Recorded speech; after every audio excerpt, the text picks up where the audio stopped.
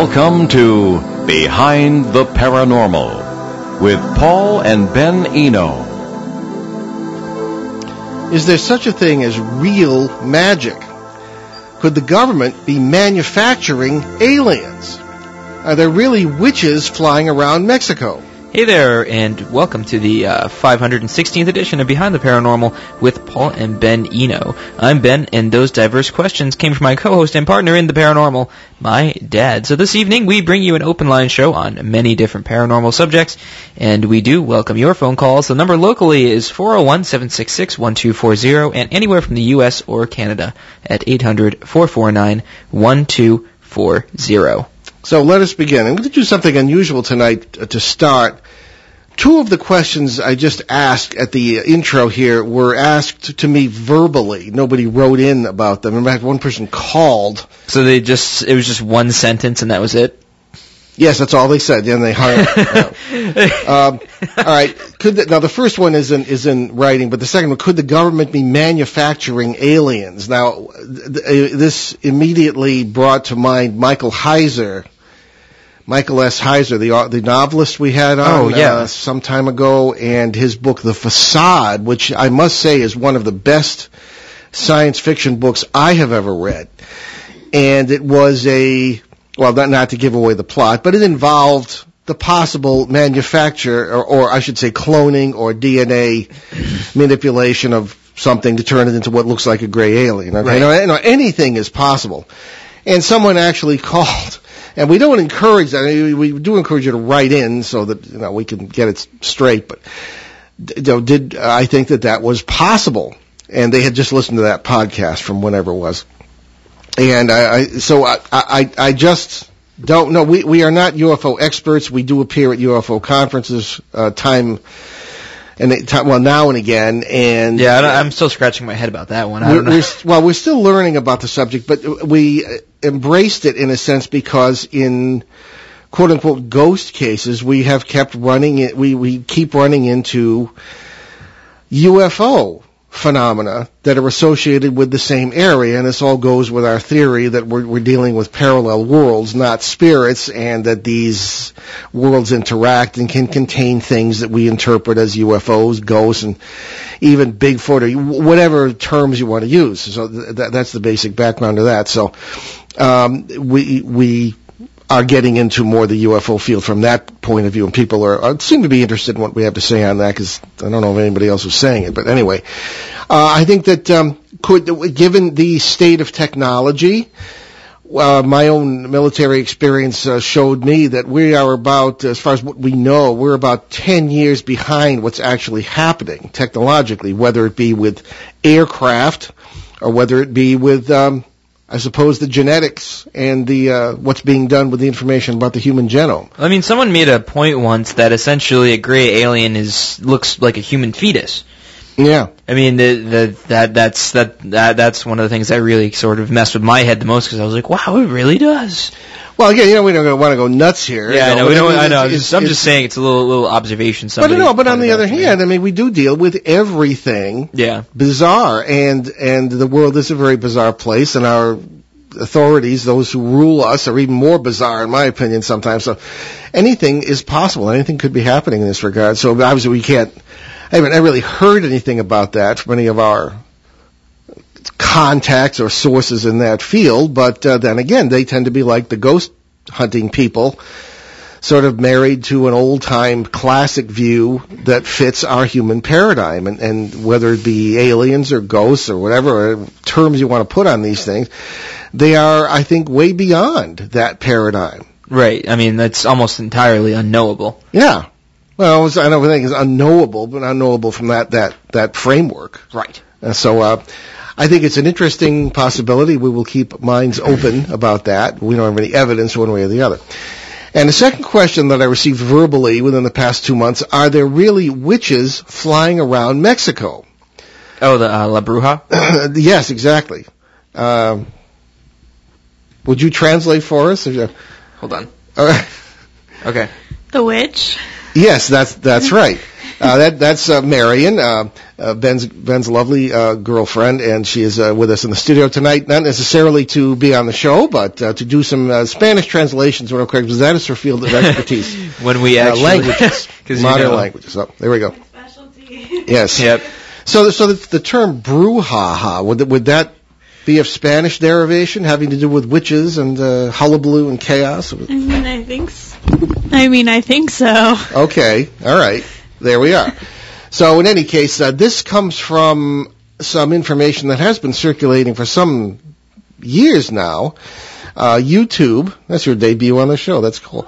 On YouTube and other sources, and I have looked into it. I remember somebody showed friends me down there that too. Yeah, and what essentially it amounted to was, and there were some police involved in some cases, and the cameras on the police cars, which I guess all police all over the world have now, actually recorded some phenomena, and there was someone who got some video of this, what looked like an old person, all those very far away, up on a hilltop, of the kind they have in the desert there. Yeah.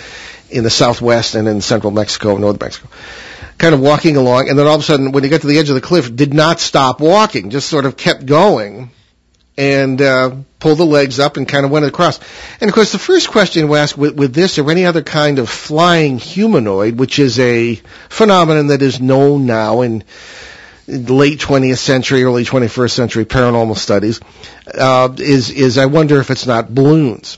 Because this has been done. People have hoaxed flying humanoids by having, I know in one case in the southwest California or Arizona, a bunch of black balloons tied together sort of in the shape of the basic garden variety human shape.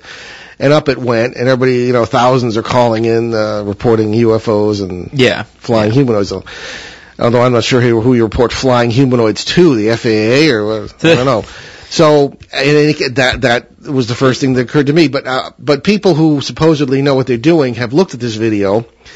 People with your kind of background in, your audio, but video people who supposedly know what they're looking at, were saying that there was something very genuine about it, and there have been police encounters. I know the video you're talking about. It's sort of like a newscast from some. Yeah, that's right, from one of the Mexico City stations. Yeah. Yeah, and they actually talked to like a cop or something who was in. He was in like a cemetery or something, and they got like calls of somebody wandering through the cemetery. Yeah. And they were just like, well, I guess we'll go check it out. So they went to he went to go investigate, and he came face to face with this bruja or whatever, and it was like a really terrifying looking woman with huge long nails. Almost stereotypical. Yeah. Kind of thing, which makes me a little bit suspicious. But I remember an interview with one police officer from Mexico who had been driving down the street in one particular town that has been subject to this, and it was something in a tree. And it descended from the tree and landed right in front of his cruiser. And this is one thing I look for when people are being interviewed. He was scared to death. Yeah. You kind of know when people are being honest, and when they're scared to death and they're reporting something like this, that means that he experienced something. Yeah. And naturally, as with any other thing in the paranormal, we attach a term to it that our paradigm can understand. In this case, witches, which of course is actually sort of an insult to the Wiccans, which I don't like to do because they're good people. The ones I know, they tend to. The word witch actually means the wise. Those who know in a good sense. And wait, so. Really? What language? Yeah. Saxon, Old Saxon. Oh, that's why. Yeah. And any of those, there are words related to it, but it means the wise and those who are familiar with the earth and the various things that are divine in the environment and how God manifests. And they're the ones I know are really, really. I like the spirituality, because there's a lot of, as with anything today, there's a lot of spiritual immaturity among some people. But you could, that could be the case in any faith, any religion. But in any case, but they call them witches because it's got the stereotypical kind of look about it. It's like Monty Especially Python flying and through Holy the air. Grail. Nobody saw any broomsticks, but this I've seen several of the flying variety, and one or two may have been hoaxes, but this particular one that I'm referring to is not generally thought of as a hoax. So that's Wasn't her real nose, it was a false one. yes, that's right. That's right. Aha. So are there really witches flying around Mexico? Well, I don't know about witches, but there may be something. And of course, some speculation has there's a very active UFO community in Mexico, and as a matter of fact, I'd like to get Jaime Maussan on.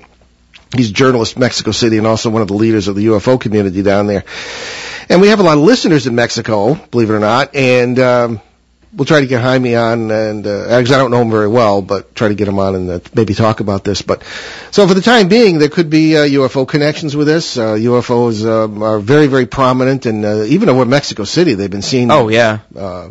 During military parades and all different stuff going on, and all these UFOs are all over the place. From Phoenix on all the way down to Mexico City through the central part of the area, that's a common occurrence. So, all right, so that's so much for our verbal questions. So we have some questions from Facebook. We do encourage you to write to us, message us on Facebook until our form is fixed, or if it's going to be online. If and when that is. Well, I don't know. See, they had to switch to a different kind of system, and it's not. What is it? Front page, whatever extensions anymore, and so it's something different. There's an entirely different kind of thing you have to do to get a form on. All right. Well, anyway, the question. Anyway, all right. The first one is from our buddy Ted Torbish, of Stench of Truth Radio. You got to love that name, on the Inception Radio Network on the net, and he wrote in a question. The literal net. All right, so Ted wrote to us, have you ever looked into or considered real magic as an operative in our reality? It seems that occult technology could be used much like parasites act in your scheme in order to access energies from other realities to enact change here. What do you think? Expound and expand as you see fit. Sounds like a school assignment. Thank you, Ted. Very good question. See if you I call want in. 250 words on the... Yes, 25 words or less. I'm looking at one turn of phrase in here, occult technology. What does he mean? How would you interpret that? A Ouija board machine? Like...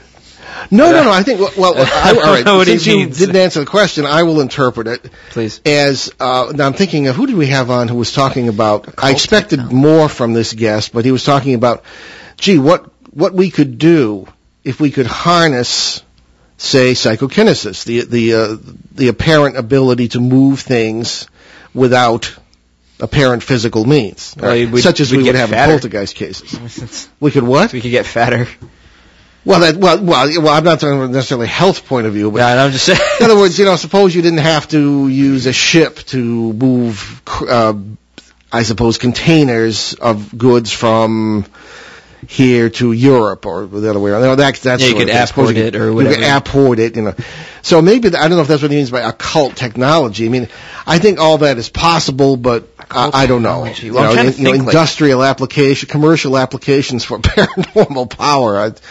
It's being talked about. Can I look at that Sure. while you keep talking and expounding and expanding upon this?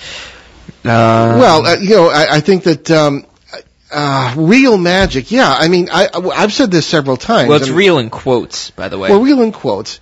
Well, in other words, a magic that is not caused by some trick, or that is what it appears to be. But then magic doesn't have to do with technology, or does it? Well, I don't know. Again, these are terms that aren't really good enough for what we're using them for.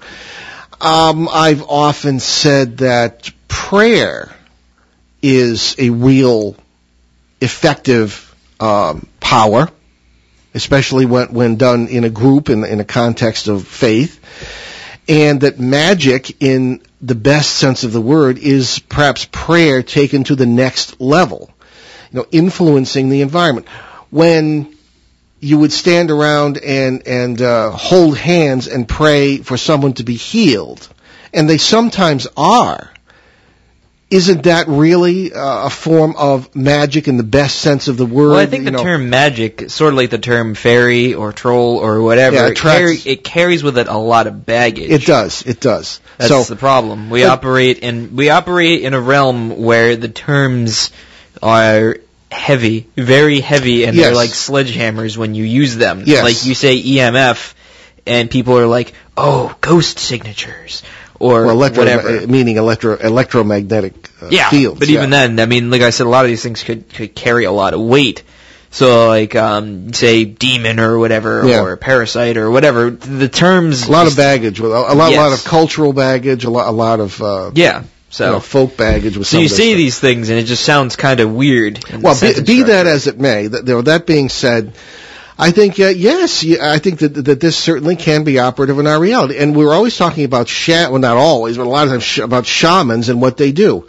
And as the shaman in 1979 in Australia explained to me, that this is what we do. They use multiple worlds. They go into worlds where what is needed exists, maybe a healing or something like that, and they collapse the waveform. He didn't use the term that a physicist would use, collapsing the waveform. Just draws it out on a blackboard. No, we didn't have a blackboard. We were on some old store front porch in the middle of nowhere outside Melbourne, and it was hot. But it was January, but because that was the middle of their summer. The summer, yeah. So in any case, he explained this is what they do. They use what our terms would be, multiple worlds, and they bring them together in ways that need to be done, and they've been doing that forever, pretty much. So that, I suppose, is an application of a practical, I suppose you could apply the term magic, operative in our reality, right? So I think I would give Ted a big yes on this. The thing is that's still making my head reel is occult technology. Well, it's a term I haven't quite heard. I've heard paranormal technology and applying, again, things like psychokinesis to commercial use. And again, as I said in the previous question, we are about 10 years behind in our knowledge, public knowledge of what's really going on technologically, especially if the government's around and behind it. So things like this have been discussed since the 70s, actually the 60s. There have been projects like Project Stargate, believe it or not, that was the name, to apply paranormal principles to weaponize the paranormal. I consider that personally very disturbing. People have no idea what they're dealing with this stuff. Well, it was the Cold War. Well, it was the Cold War, and the Soviets were doing the same thing, and they had a certain amount of success. Yeah. The idea was to use remote viewing to actually cause explosions at a great distance using the power of the mind and things like this, which is actually reaching into other worlds and doing what shamans do, although from a very dark point of view, from a very dark way of using it. Turn to the dark side. These are all the same phenomena with different terms applied. Yeah, I mean, like I said, it's all the terminology. Exactly. So, and we get bogged down in that. So, again, to act from what we're describing with parallel worlds, that's I think how it works, and I consider it somewhat upsetting that these things should be used this way, but I think Ted is right. I think this absolutely is certainly possible. So let's move on. We got Nick. I'm not going to use his last from Marietta, Ohio. He's written in before, I think. Alrighty, so Nick writes to us, Paul and Ben, I have listened to your show for years, and your theories have really grown on me. Since we are living many lives at the same time, isn't it possible that we are also haunting many places at once, or at least seen or at least seem that way by the people that live in that world? When people experience ghosts, I wonder how many other people are seeing and hearing the same ones. Well, that's a good point, Nick. You could be hunting also, I suppose. Yeah.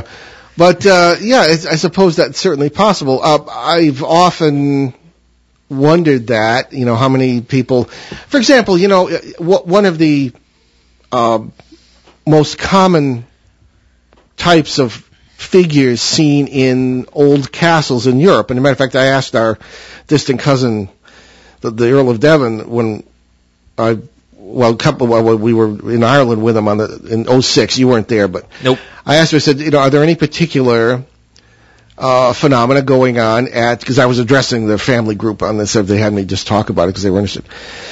And he said, at Powderham Castle in Devon, where he lives, the family home for 700 years, of the Courtenay family. Have there been any particular patterns or manifestations? And he said, there's a gray lady sometimes seen. And we were there. We we didn't see the Gray Lady, but we were in an area that, because funny, when we visited, the whole family was speculating, oh, gee, will they guess all the places in the castle that are, fluky? And sure enough, we pinned with that one particular area in the staircase. Yeah, and there was one room that felt like a bathroom. It was so humid. Yeah. It was weird. Well, Lady Catherine said we got it, pretty much got it, but in any case, really the Gray Lady is very common. If we talk to anybody in the aristocracy over there who lives in any kind of an old house, they will, not 9 times out of 10, maybe 7 times out of 10, talk about a Gray Lady. Now, what is this exactly? Is it the spirit of some dead person? Well, I don't think so. I think there were many events in these old castles, such as the English Civil War in the 1640s, which were very traumatic for people who lived there. A lot of people were suffering or were killed, and that sends out echoes through space-time, and you can see, I don't think spirits of anybody, but the actual people in those times when the energies are right that these can cross. And very often we find that the boundaries between these worlds, strange as it may sound, are often gray or very bright light, essentially plasma, electrified air molecules that seem to be activated by the presence of these boundaries. And people will sometimes look gray across these boundaries. So whether it's the same event or the same person, could be. We have found a tremendous, similarities between certain quote-unquote ghosts from place to place.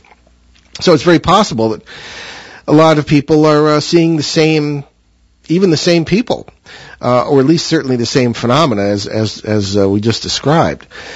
The issue of us being ghosts ourselves, I've actually run into that, where what we're investigating is just going about their daily life somewhere or someone else, and they think we're ghosts haunting them because that's how they see us. They see us as these gray shapes, or we come across as they do to us, and this sort of thing. So it's an open system, the multiverse. It seems to be a free give and take of energy, and it does form a very elegant reality. And the question, of course, theologically, people ask, well, what are you talking about, more than one creation? Well, we learned in the seminary and in the basic catechism that God created the universe out of sheer, pure love.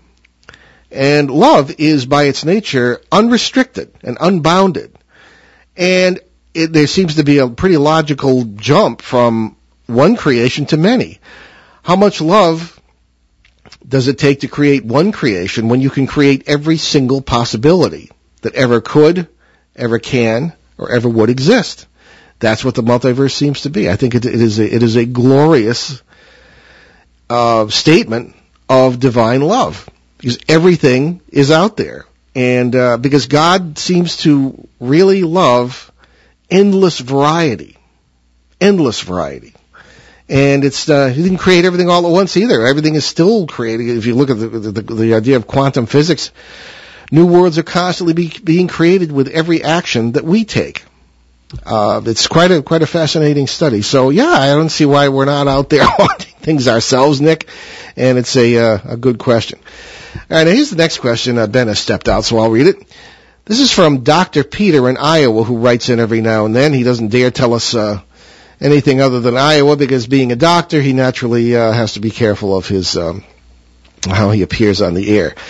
Anyway, here's his question. Do you agree that dreams are both fascinating and under-researched?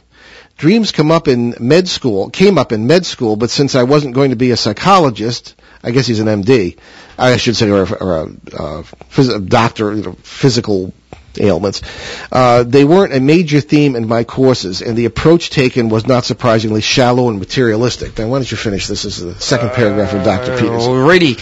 So, taking the dream phenomenon and considering it in light of your multiverse theories can get pretty mind-blowing. What are your thoughts about dreams in the multiverse by location? And could ghosts be people having dreams? I recall that case in Maine you mentioned several times where the girl was a ghost seen by the family while she was dreaming of the same events. What kind of dreams do you two have?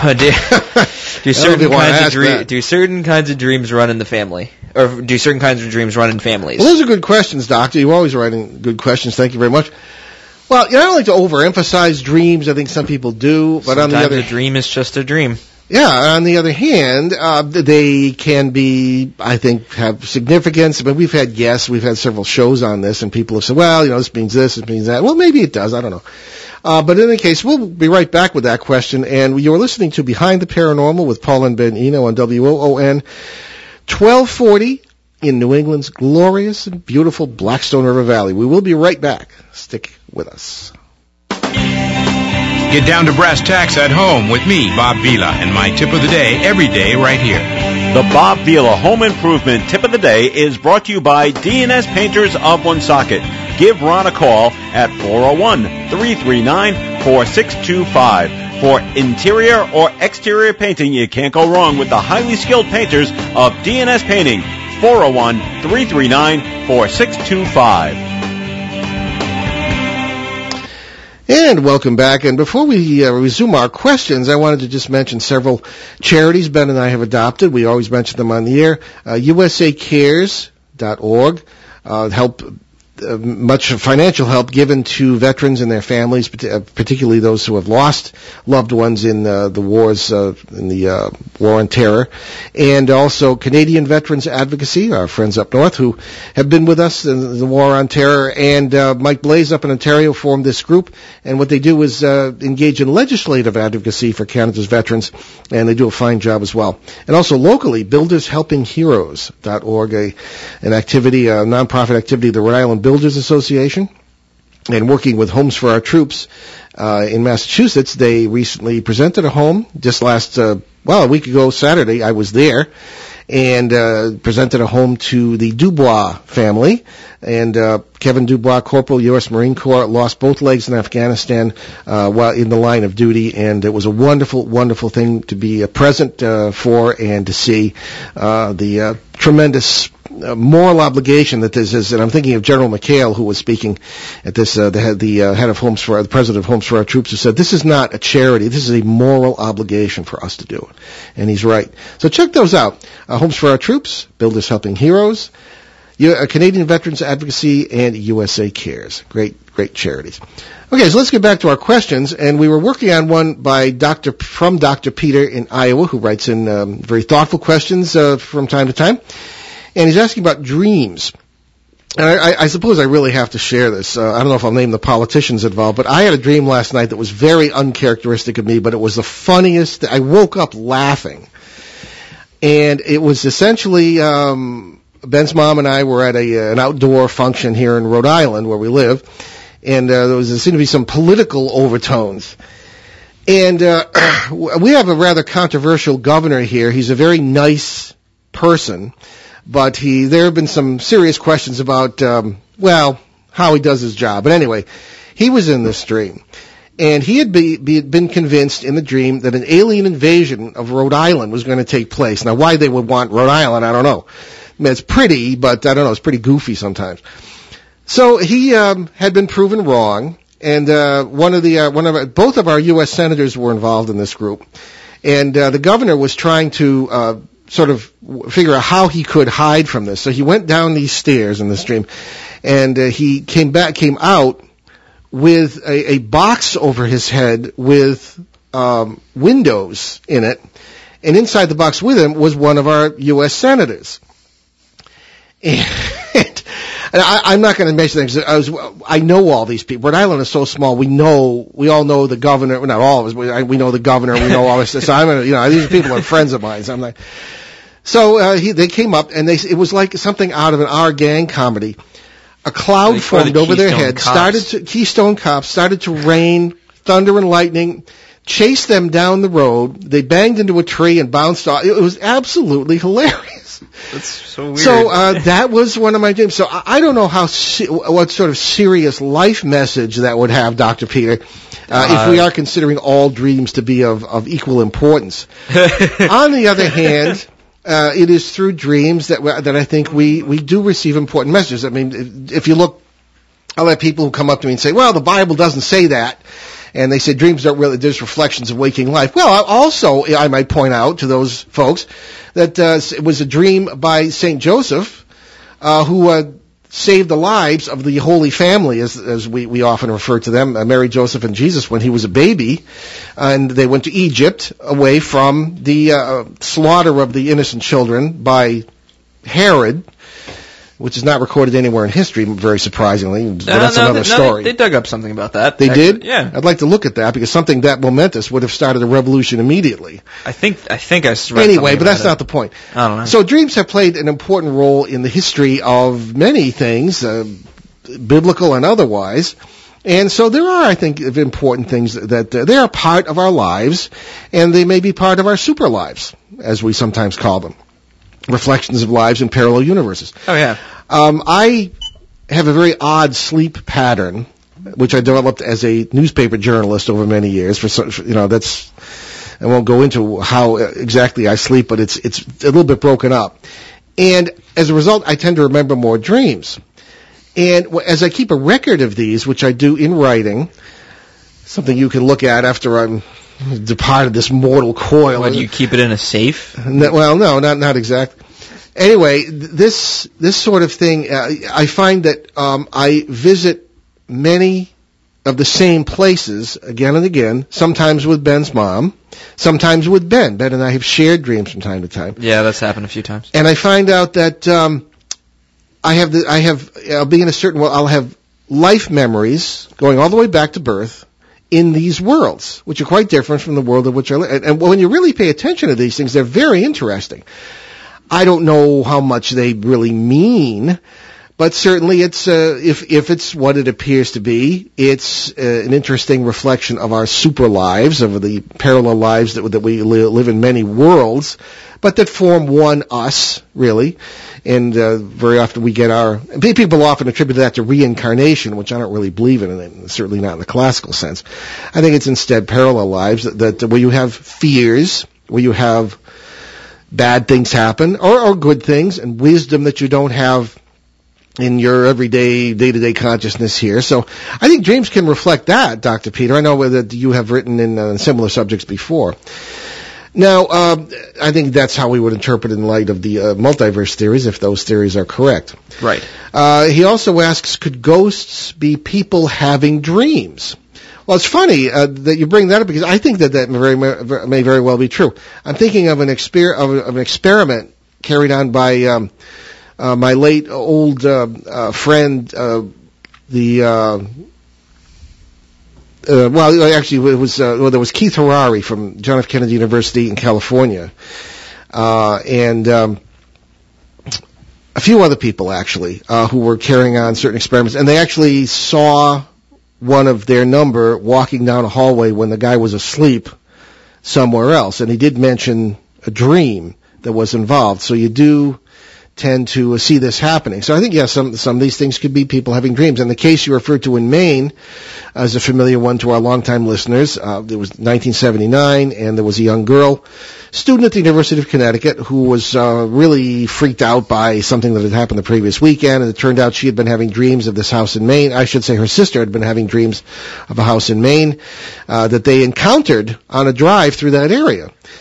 They met the people who lived in the house, because she ran up to the door before they could stop her, and they had seen the girl walking around the house in transparent form in various situations that she had dreamed about. Now, interestingly, these sightings had occurred while she was awake. So it seems that there was no particular temporal unity between the events, at least in our particular world at the time, consciousness stream, or whatever you want to call it. So, but that be that as it may, that seems to be an example of people having dreams and being seen as ghosts. There are a number of examples of that. And what kind of dreams do you two have? Well, he asks as well, I think that we have talked much about the good world that I think will play. My dreams don't usually make sense. Well, those you remember. The ones I remember don't really make much sense. So, I mean, I don't think we dream any more oddly than most people, except for that one I described, but that was the funniest thing I've had in a long time. You also have to know some of our politicians here. Do certain kinds of dreams run in families? That's an interesting I think, well, if you and I are any example, I think that might be true to some degree. But it's a good question. It gets into some studies. We want to get in a week or so. We're going to have in a couple of weeks, we're going to have the 27th of January, we're going to have Dr. Jim Tucker on, who is a doctor from the University of Virginia who has done a lot of studies on reincarnation memories in children. And as I say, I don't believe in the classical idea of reincarnation, but that's how our paradigm would see it. I believe in these parallel lives that are all part of us now.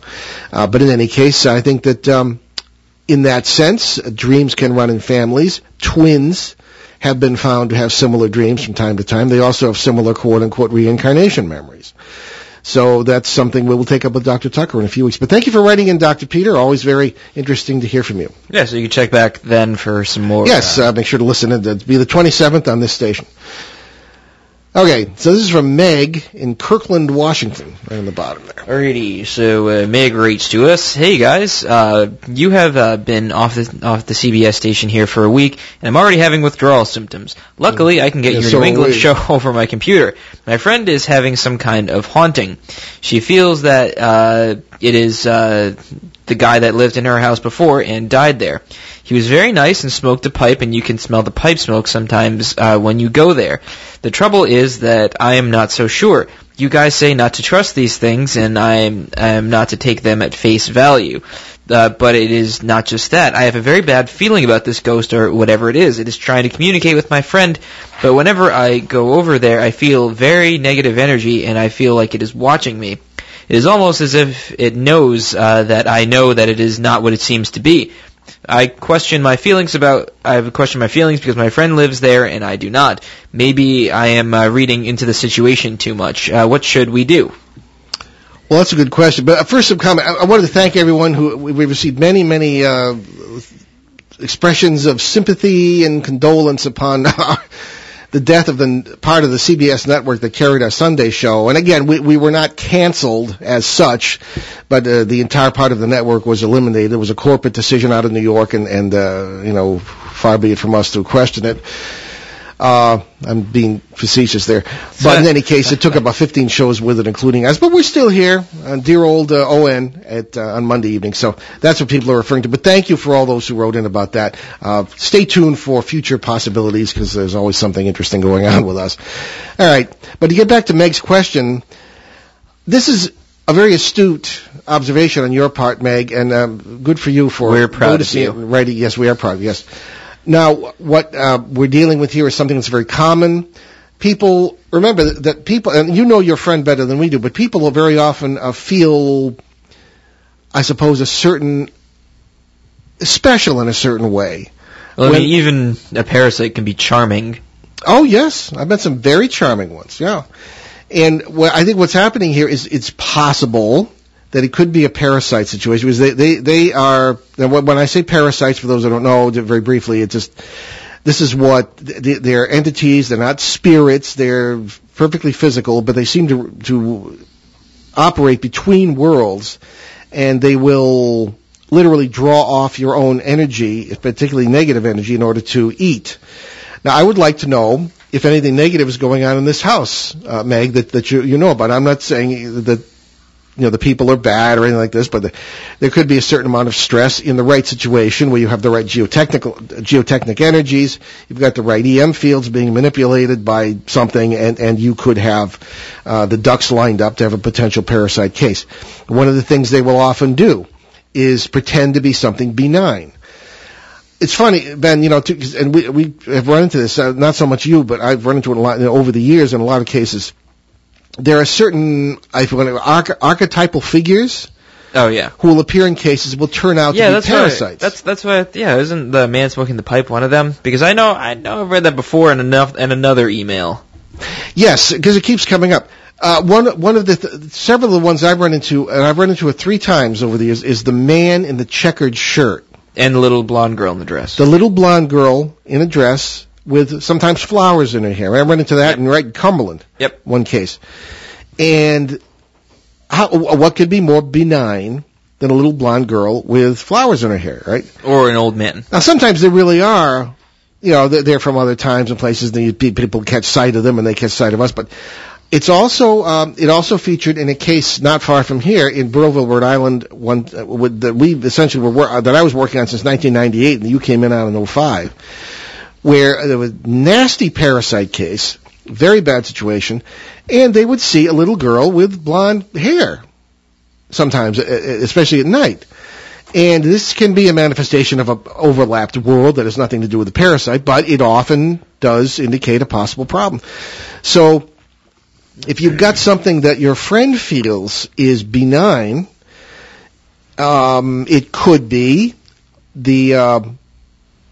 but the very fact that you yourself or that anyone feels negative in the presence of this is a red flag in my opinion. Yeah, trust your gut.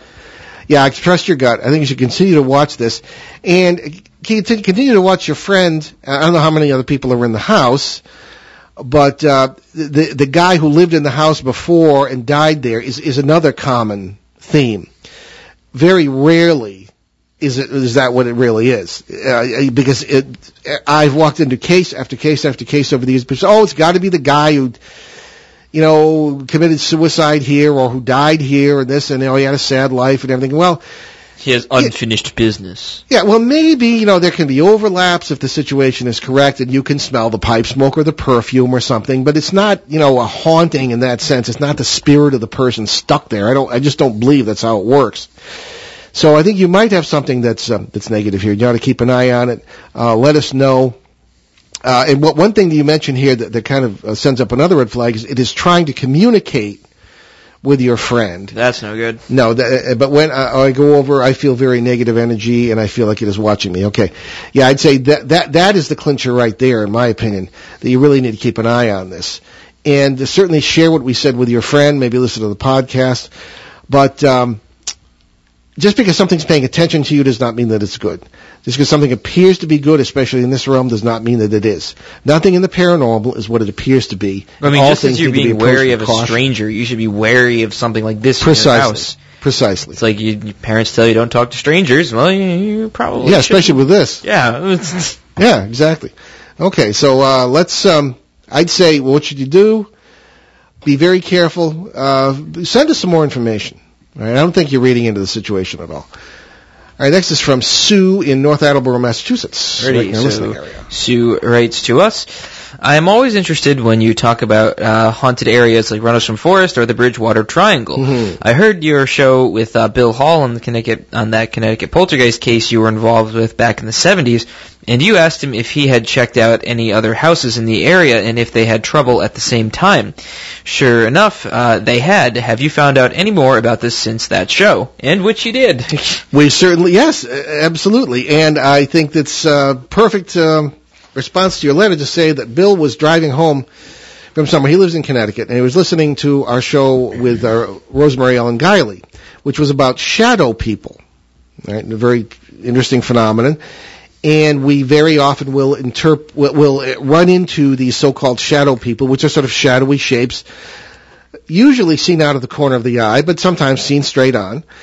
And I mentioned that small shadow people, almost child-sized, are often seen in parasite cases, or as an addendum to parasite cases. Well, sure enough, Bill said he was very surprised when he heard that, because that was exactly what he encountered in an interview with some people who lived in houses near the Bridgeport poltergeist house of 1974 that he is writing a book about, and that I'm one of the eyewitnesses to that case. And he said, boy, that's exactly what they reported. Because at the time, 40 years ago, I didn't have any inkling that these cases will affect not just one place or one group of people, but usually an entire area, because that's where the worlds are overlapping. They don't usually just overlap in one house, and a particularly small one at that. But several other houses apparently were affected during this case, but the press didn't get wind of it, neither did the police, so nothing came out about it until now. So there you go. That was the shadow people, I suppose, if you want to call them, being seen. And we discussed with Rosemary what are shadow people. I mean, it certainly could be just people seen across world boundaries, or they could be negative nasties like these parasites. So, other things that have been found, Bill is fascinated by what's happening. In fact, we're having dinner with him on Sunday, and we will get more information about what he's been doing. But he's keeping in touch, and he's uncovering lots of interesting information that I'm sure will be make for a great book, which will be out next year, and we will be plugging it on the show. So stay tuned on that. But he's finding out more all the time. So am I. Certainly things from witnesses whom I did not know or did not know well, and maybe encountered once or twice, particularly some of the police officers in the house. And Bill believes this is probably one of the best attested, most witnessed poltergeist cases in history.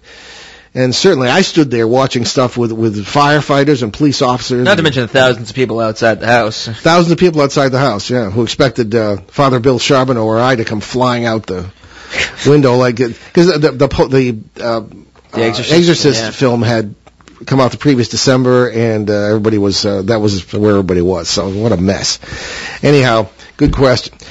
And we have a question from Amit Patel. Does not say where he is from.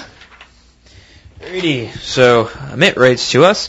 I am really into family histories, especially when it comes to the paranormal. It really grabbed my attention to find out that the guys descended from the Native American shaman, that you guys are descended from the Native American shaman Hienio, who is Hyannis, sorry, I can't read right now. Mondays. Hyannis in Massachusetts on Cape Cod is named for him. A very There's powerful a statue guy. of him in the middle of the town. Yeah, I do not remember if you mentioned this on the show or if I heard it somewhere else. Could this have anything to do with your interest in the paranormal? I know that psychic ability is supposed to run in families, and the Roma, or Gypsies, put great store in this. Do you find that paranormal interests run in families too? Also paranormal experiences. I remember you saying that parasites can follow families for generations. Well, it follows on our question of dreams running in families, Family time. Yeah. Here on Behind the Paranormal. This, I don't know. My paternal grandmother from Nova Scotia had a very, very interesting, unusual, and downright odd bunch of bloodlines converge in her. One of these supposedly includes Hyeno, the great, probably the greatest shaman on the East Coast. Hyeno, why did I say Hyeno? Hyeno. There were different ways to pronounce it. Whatever. And Hyannis, Massachusetts, where the Kennedys, I guess, is indeed named after him, because he was respected by even the Europeans. However, he didn't see he didn't see the disasters coming with the diseases. Or maybe he did, because he just disappeared. Yeah, he probably did. He was quite a guy. I don't know a lot about him, but supposedly he was our ancestor. So is that why we're interested in the paranormal? The paranormal interest does come from that side of the family. My grandmother, according to my older cousin who knew her very well, looked just like a Native American, he said, and was not particularly interested in paranormal. She was very, very religious Christian herself, Protestant Christian, and I think, sure, there are certain bloodlines, and there's certain things in us that are there. My father was very interested. I certainly got my interest from my father in the paranormal. I think it's safe to say Ben got his from his father. Well, I mean, Well, what are you going to do? Yeah. I memorized all your talks by heart by the time I was 8. For better or for worse. So, I think about running families not because of genetics, but just because of influence. I don't know. I think it's quite interesting. I have seen parasites following families for generations. I don't know. You sound like you might have some experience with this. I'd like to know more about it, maybe in your own family. Psychic ability, so-called, does seem to run in families as well, but so do blue eyes or certain color hair or what are, warts on the nose. Whatever. A lot of things that are not physical do tend to run in families, just as things that are physical do. So that's really all I could say about that. So interests, but it could be just influence. That's all. Paranormal experiences. Yeah, I have noticed that sometimes paranormal experiences from family to family can be similar. But that could be because of what's following them, if anything. Maybe. So these are all open questions. People are in such close proximity to each other. Yeah, I mean, exactly. they're bound to experience the same thing. Yeah, I'd say big. How much time we have, Mr. Producer? About 5 minutes. All right. Well, we can. I guess we have time. Our good friend and show reporter Donna from Connecticut writes many different reports to us about her very interesting case, one we have been following since 2005, certainly one of the most interesting we've ever worked on together. It involves a tremendous influence of overlapping worlds, in our opinion. And here is one report of what we have come to call the spaghetti incident. Okay? The spaghetti incident? Yes, this is written in actually almost a year ago now. We have not had a chance to get to it on the air.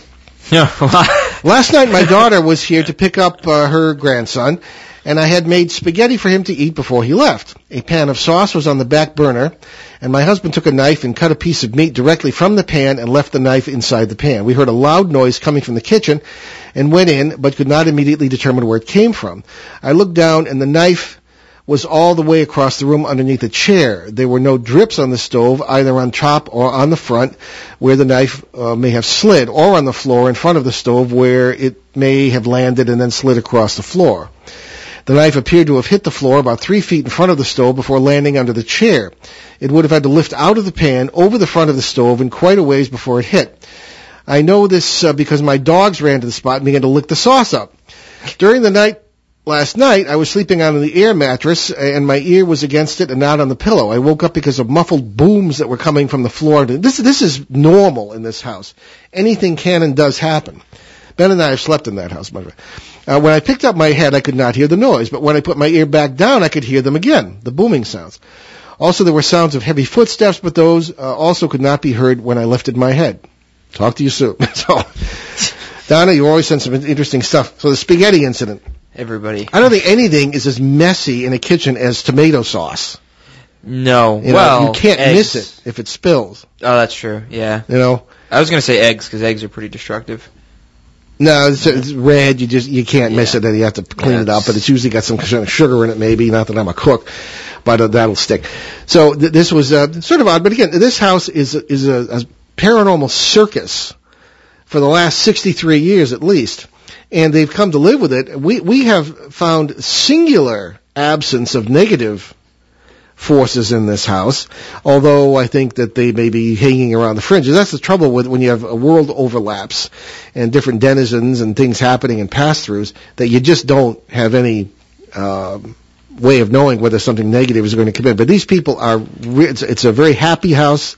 It's full of love, if paranormal chaos, and the people are great, and so that turns off parasites and does not attract them. So that could be the thing. So that's, I found that very interesting. And there are page after page after page of incidents from this house that you just have to start like a whole new cabinet just for stuff that happens there. Yeah, exactly. We do. Yes, I have a separate file, a pigeonhole for this kind of thing. So okay. So I guess we better get to our announcements on it. So again, thank you all for listening in. Write to us certainly at BehindTheParanormal.com, Paul at BehindTheParanormal.com. And Facebook certainly page, yes. Facebook page, or our personal pages. Indeed. So I prefer Facebook page. It's easier because it's all in one place. Yeah, and I can take and put them on one piece of paper and then read them. Okay. Yeah, so don't forget about that. You can visit our show website, BehindTheParanormal.com, where you can find well over 500 free podcasts of all of our past shows, both regularly scheduled and specials. And you can also check out our site at www.NewEnglandGhosts.com, where there are case studies and photos along with articles by my dad. And you can find books I've written on Barnes & Noble e-reader, Amazon Kindle, and Amazon.com, which today is our neighborhood bookstore, I guess. But if you buy them directly at BehindTheParanormal.com, I will be happy to autograph them for you. Be sure you tell us your name. And you will help keep all those podcasts free on our website. Also on our sites, you'll find direct links to the several of the charities Ben and I have mentioned, including USA Cares and Canadian Veterans Advocacy. And next Monday, January 13th, right here on WOON 1240 and ONWorldwide.com, we will welcome back renowned science journalist Linda Moulton Howe for a look at her weird journey to Göbekli Tepe, the 12,000-year-old ruins that are turning ancient history upside down. So we'll leave you this evening with one of my favorite quotes, and certainly one of the truest From the German theologian and philosopher Meister Eckhart. If the only prayer you ever say in your entire life is thank you, it will be enough. I love that quote. It is very nice. And it's very true. Indeed. We don't say thank you, not even on Thanksgiving. We watch football. And we didn't. No, we said thank you. A lot of people do. Well, we didn't watch football. Well, Right. or maybe it was on in a different room, babbling, and then nobody really paid Well, Mom attention likes to it. football. That's true. Yeah, all right. But it's okay, because we thank Mom all the time as well. Yes, we do. Anyway, I'm Paul Eno. And I'm Ben Eno, and thanks for joining us on our great cosmic journey, and we shall see you next time. Return to this radio frequency 167 hours from now for another edition of Behind the Paranormal with Paul and Ben Eno.